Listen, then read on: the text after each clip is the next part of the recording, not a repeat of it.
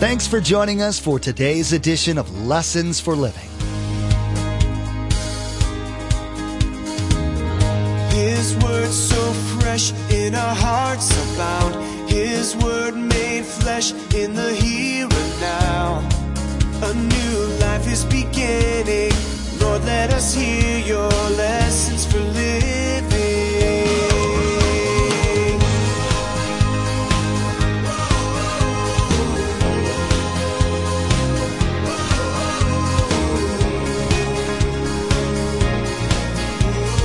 Lord, let us hear your lessons for living.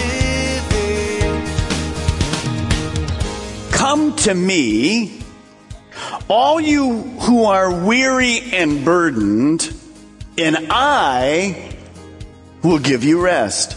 So Jesus says, in spite of this continuing rejection, if you'll admit your need of God, if you'll admit you can't do life alone, if you'll repent, then, well, I'm offering you these incredible invitations that will lead to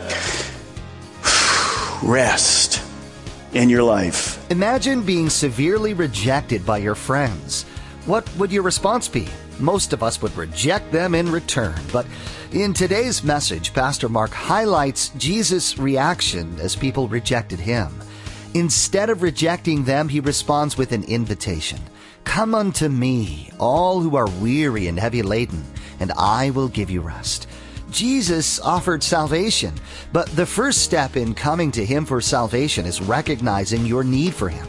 Do you recognize your need for God? Are you weary and burdened with life? Come to the only one who can give you true life, Jesus Christ. Remember, there's quite a few ways to receive a copy of Pastor Mark's teaching. We'll be sharing all that information with you at the close of this broadcast. Now, here's Pastor Mark with part one of his message entitled, My Yoke Fits Perfectly.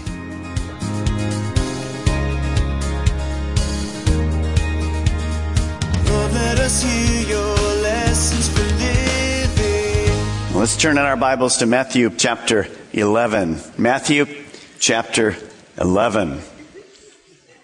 You know, we live in a me generation. People, especially in the United States, are raised in this country to, well, think that life revolves around them. Life is all about them. And the focus for many people is me and myself and I. Well, let's think about that. Is Christianity about me? Is the church about me? Is serving God about me? Well, to be very honest, in our United States, yes, it is. Is it all about us in this country? To be very honest with you, yes, it is. See, people go to church, and if they don't hear what they want to hear, they change churches. If they don't get what they want to get, they just change churches. You're going to discover today in the Bible, well, Jesus talks about this me church. It's not new. It comes from our selfish nature. And we're going to discover today the church is not about me. In fact, the world is not about me. It's all about God.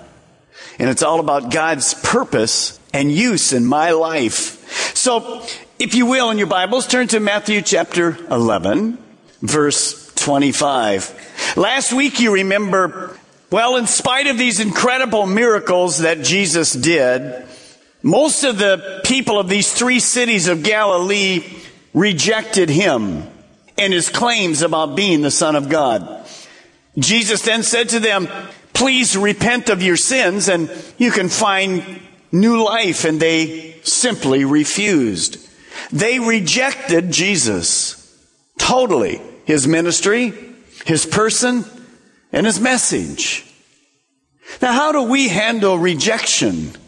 How will Jesus handle this rejection? Well, we see in verses 25 through 27. At that time, Jesus said, I praise you, Father, Lord of heaven and earth, because you have hidden these things from the wise and the learned and revealed them to little children. Yes, Father, for this was your good pleasure. Let's, this morning, all of you in this congregation, let's be those cities, those 3 Galilean cities. And here you've rejected Jesus. No, not everybody, but most. How is Jesus going to handle that rejection? Well, I'm going to be Jesus this morning. He begins by openly praying to God. Now, you've just said to Jesus, we don't believe that you're God's son. But he just openly goes, Father. He says, I know that these people mean well. But God, I know that they're too wise. They think they don't need you. And because of that, they'll never find you, God. They'll never find salvation. First thing you want to write this morning, it's crucial. If we want to find God and experience salvation, we must be humble enough to admit our need of God. The one thing that keeps most people from coming to salvation is their pride. They do not want to say, I'm a sinner. I know my sin separates me and I admit it. Or they'll say, I will come as soon as my wife or my husband or my boyfriend or girlfriend comes. But see, pride keeps us from experiencing the things of God. So understand today, Jesus was saying these people are too wise. In fact, they're going to have to become like little children. Children trust. If you're going to become a Christian, there has to be a point in your life when you just trust God. And you say, I'm going to turn my life over to you. That's what children did. But see, these people were too wise. They were too learned. They were too smart. Now, don't misunderstand what Jesus was saying. Notice he says here, you've hid these things from the wise. Jesus wasn't saying, thanks God that I gave the message, but you blinded these people's eyes so they couldn't see. Thanks God. He wasn't saying that at all. What he was saying is, God, I know initially you never hid the ability to know you from these people. I know you didn't do it initially. In fact, Jesus had been performing these miracles over and over and over and again in front of them. God had been very patient, and he was trying to prove that, well, his son was who he said he was, the Son of God.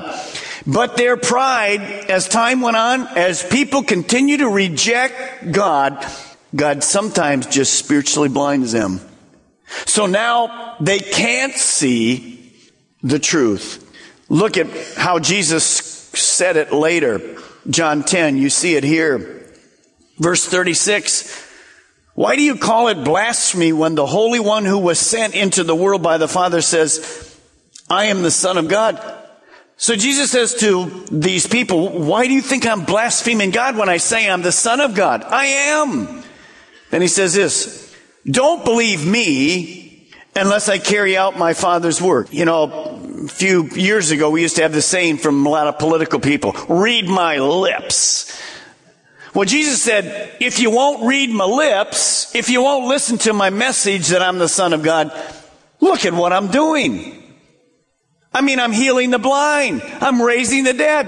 That has to be the Son of God. Who else could it be? And he gives this incredible challenge to them. Look at verse 38. But if I do his work, in other words, all these miracles, well, at least believe in what I've done. Even if you don't believe me, then you will realize that the Father is in me and I am in the Father. You see, this crowd said, well, we believe in God, but you're not part of God. You're not the Messiah. You didn't come from God. You're not God's son.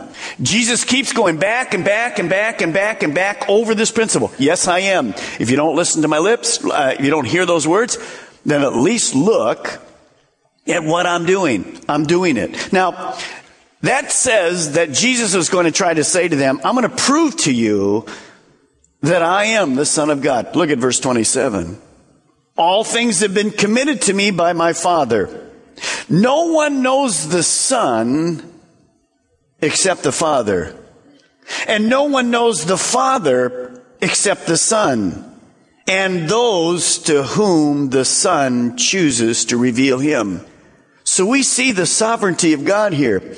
Jesus, first of all, says, I'm the Son of God. I have a relationship with God that you'll never understand. Now, why did he say that? Well, think about this. The Bible says in the beginning was the Word, and the Word was with God. Jesus was always with God. I don't understand that. Do you? How do you understand a relationship of the Trinity today? God the Father, God the Son, the God the Holy Spirit. And I know you can get your egg out and talk about the yolk and the shell. That's cool. But we still don't understand how three can be one. But they are. And then Jesus says, the Father's in me and I'm in the Father. Well, he's standing before, if I'm Jesus this morning, he's standing before these people in Galilee, and he's fully man, and yet he's still fully God. Figure that one out. So what Jesus is saying is, you'll never get some of these things. Your mind can't comprehend it. Either can ours today. You see, if I think Jesus was God and man, I'm thinking like this side's man and this side's God. No, he's fully both. So Jesus goes on and he says some interesting things. He said, I'm in the Father and the Father is me. I came to show you what God's like. I am his son. I am God. Notice this verse, John 14:7. If you really knew me, Jesus said, you would know my Father as well. From now on, you do know him and you have seen him. Well, they never saw God, but they saw Jesus. So Jesus came to reveal what God was like. What was Jesus saying in all of this? Here's what he was saying. Well, you've rejected me. You've rejected me. And yet, you think that I'm not the Son of God. And because of that, well, you think that somehow God's plan to save the world, it's just going down the tubes. You couldn't be farther from the truth. Because God's plan to save the world, oh, it's still in place perfectly. In fact, look back in this verse. I'm going to reveal it to people. Let me use a term that sometimes you ever hear this term? Too smart for his britches. That's an old one. I know I'm old. That's an old one. Too smart for his smarty pants, whatever. What Jesus said is, I'm going to reveal it to people who aren't too smart, too proud to admit that they need God. As you understand that and think that today, God is trying to say, even though you rejected me, I can still reveal God to you. Now, let's take an illustration of rejection. Let's say you have a friend here or a couple, and you're a couple and you have another couple, and you guys have been close and you've been tight and you're together, or a single friend and whatever, and you spend time together, and all of a sudden, last night, this couple or friend that you had said to you, not interested in being with you anymore. Going to end the friendship. It's been nice knowing you, but we really don't like you. We haven't liked you for a long time. Actually, every time we're with you, we're miserable. We can't stand it. We didn't want to tell you, but we're just telling you, we're not interested in you. We don't care for your home. We don't like anything you do. And as people, we're not too impressed with you either. How would you feel? Wow. So you come to church today, and you're sitting here. Now, they used to sit with you, but they're not, and they're sitting over there. So after the service, you go up to them and you say this. I know what you said last night, but I got these Omaha steaks that came in the mail, and they're incredible. And I know you like key lime pie. My wife got up early, made a special key lime pie. Would you come on over for lunch this afternoon? I just forget what you said last night. You don't care if you rejected us. We just want to be around you all the time. How many of you would do that? Tell me. You wouldn't do that, would you? If somebody rejects you, you're going like, well, forget you. Am I right? Well, Jesus, that's about what he heard from these people. Well, nice miracles, but we could care less about you. And what does Jesus do? He does exactly the illustration I gave you. He gives 3 invitations to these people. Not to his home, but to have him be part of their life. In spite of rejection, he gives 3 invitations. That's incredible. You and I would never do it. Let's see what these 3 are as we look at verse 28. Come to me, all you who are weary and burdened, and I will give you rest. So Jesus says, in spite of this continuing rejection, if you'll admit your need of God, if you'll admit you can't do life alone, if you'll repent, then, well, I'm offering you these incredible invitations that will lead to rest in your life. As we taught last week, opportunity brings responsibility. First of the 3, and I want you to write them down and get them and kind of burn them into your heart today. Number 1, come. Jesus says, come to me. What is that? Well, it's an invitation to salvation and eternal life. He says, come to me. Now that word come, it really means this: believe, receive, repent, open your heart. If you're a Christian today, that's the only way you became a Christian. You came to God. You believed, you received, you opened your heart, you repented, and God came in. Notice the second part. He says, not only come, but come to, tell me, to me. Circle that word in your Bible. To me. Notice he didn't say, if you want to get saved, come to Calvary Chapel. That's not his invite. Come to the Assemblies of God. Come to the Baptist Church. Come to the Presbyterian Church. That's not his invitation. Notice he doesn't also say this: if you want salvation and rest in your life, come to Pastor Mark. Pastor Mark can't do anything about that. Now, maybe 25 or 30% of you are former Catholics. Let's say I'm a Catholic priest. I don't know what my wife would do, but let's just put me in that case right now.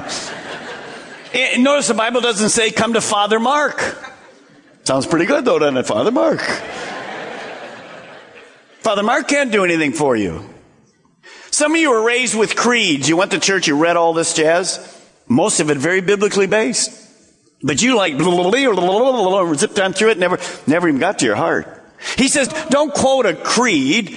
I'm not asking you to get water baptized at this moment. No, don't sign the membership thing. He says simply what? Come to me. It's a personal relationship.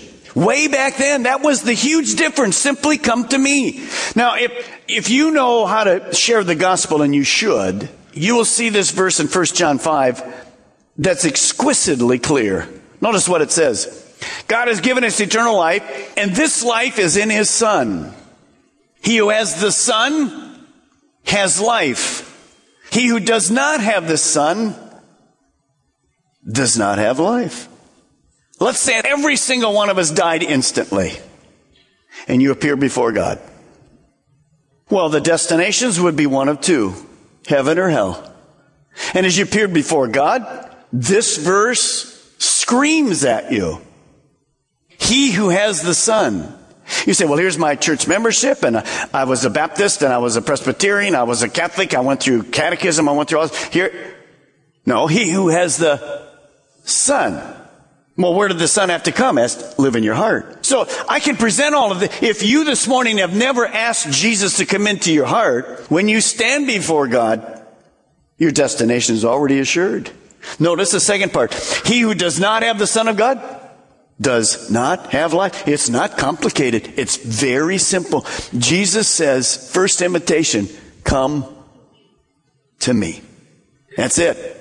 That's it. Now, if you have, then you have life. And when I stand before God, I don't talk about all my works and all this jazz. I just say, I have a relationship with you. And he says, Mark, I already knew that. Come on in.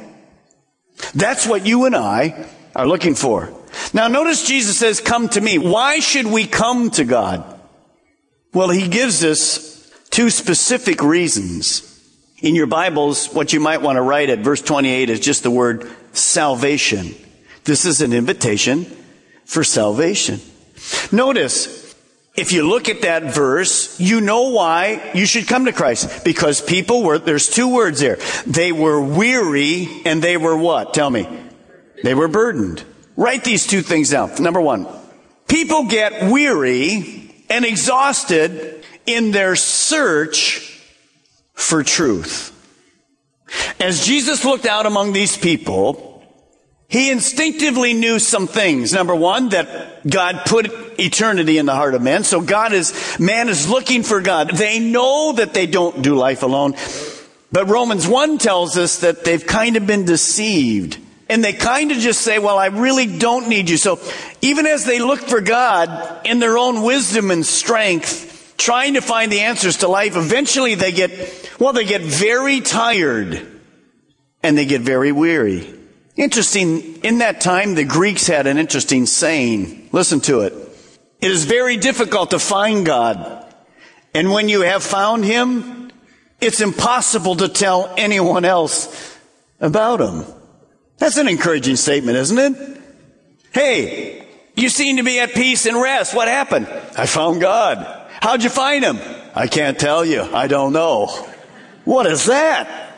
No, that's not it at all. You see, People are searching for truth. Solomon did it. Went down roads of power and possession and prestige and position, and road after road after road, they were all dead ends. You see, if you go down dead after dead end after dead end, pretty soon you're exhausted and you're still left with a guilty conscience. Jesus says, come to me. You get rest. I'll take care of your guilty conscience. You won't find it without God. You see, without truth, life is undoable. Can't do it. It's empty. And your future is incredibly insecure. So Jesus realized this and he just says, come to me. Come to me. I'm the way, I'm the truth, and I'm the life. So first of all, Jesus says, you need to come to me, you who are weary. Dead end after dead, trying to do life without God. You're just trying to it. And it isn't working. And you're just flat exhausted. But then there's another one. He says, come to me, those of you who are heavy laden or burdened. What does that mean? Here's what you want to write down. People get burdened by dead religion, rules, and regulations. You see, the Jews believed in God, but they had become so weighed down because of the priests and the rabbis and the scribes and Pharisees. The priests, those people just kept laying on them more dues. Here's the law, keep it. 613 more, keep it. And pretty soon, life was like this. Some of you have come from a background like that. Your church experience, maybe younger, was, well, you never were good enough. People always put you down. In fact, everything was no, and there was no excitement, there was no joy, and it was all this religious rules and regulations, and pretty soon you just forget it. You're burdened down with them. You know, it's like you used to come into church and the pastor would start, just get beaten, and you walk out of church, how was it, man? He really laid me home today. I love it. It's just terrific. Going back next week, yeah, I need another dose. I'm no good. I can't make it. Well, pretty soon you don't go back. I mean, the world offers enough burden, so you don't go back anymore. Now, when you see that, all the people were trying to do was earn their right to be Christians. They were trying to keep the law, but they were burdened down earning it. Keep your finger right there. Turn back to Acts chapter 15. We'll be right back. Acts chapter 15. Scoot down to verse 7. You see, some of you have been taught you have to earn your salvation. You have to be good enough. So you have to keep these things, and well, you used to go to church and used to go to this and get this checked off, and you may make sure you're here every weekend and all those kind of things. Well, there's a lot to say about discipline and doing those good things, but we don't earn our salvation. In order to experience salvation, we all must first recognize our need for God. Today, Pastor Mark talked about Jesus' invitation and the timeliness of it. In response to tremendous rejection, Jesus offered an invitation to come to him for life. Where are you going when you're weary and burdened with life? What you really need is a relationship with the giver of life. Are you willing to come to him for soul rest? Social media is a huge blessing that most of us use every day. We want to encourage you to become our Facebook friend and follow our Twitter feed. At the Facebook page and Twitter feed, we post information about upcoming events, discipleship articles, and encouraging quotes that will inspire you in your walk with Jesus. Log on to lessonsforlivingradio.com and follow the links to the Calvary Chapel Melbourne Facebook page and Twitter feed, or simply search for Calvary CCM on Facebook or Twitter. We even have a specific Facebook page for the Viera campus. Simply search for Calvary CCM and you'll see the Viera campus Facebook page in the search results. Again, to like our Facebook page and subscribe to our Twitter feed, log on to lessonsforlivingradio.com. Again, our web address is lessonsforlivingradio.com. As important as Jesus' invitation is to come to him for salvation, his invitation doesn't just stop there. Imagine if our relationship with God stopped right when we got saved. Next time on Lessons for Living, Pastor Mark will challenge us to accept Jesus' invitation to discipleship. to take His yoke upon us and to learn from Him. Are you ready for a life of adventure and growth? Take His offer to become a willing disciple of the Master, Jesus Christ. We wish we had more time today, but we will have to pick up where we left off next time as Pastor Mark continues teaching through the Gospel of Matthew. That's next time on Lessons for Living. Our eyes have seen and our ears have heard His word made flesh in a hurting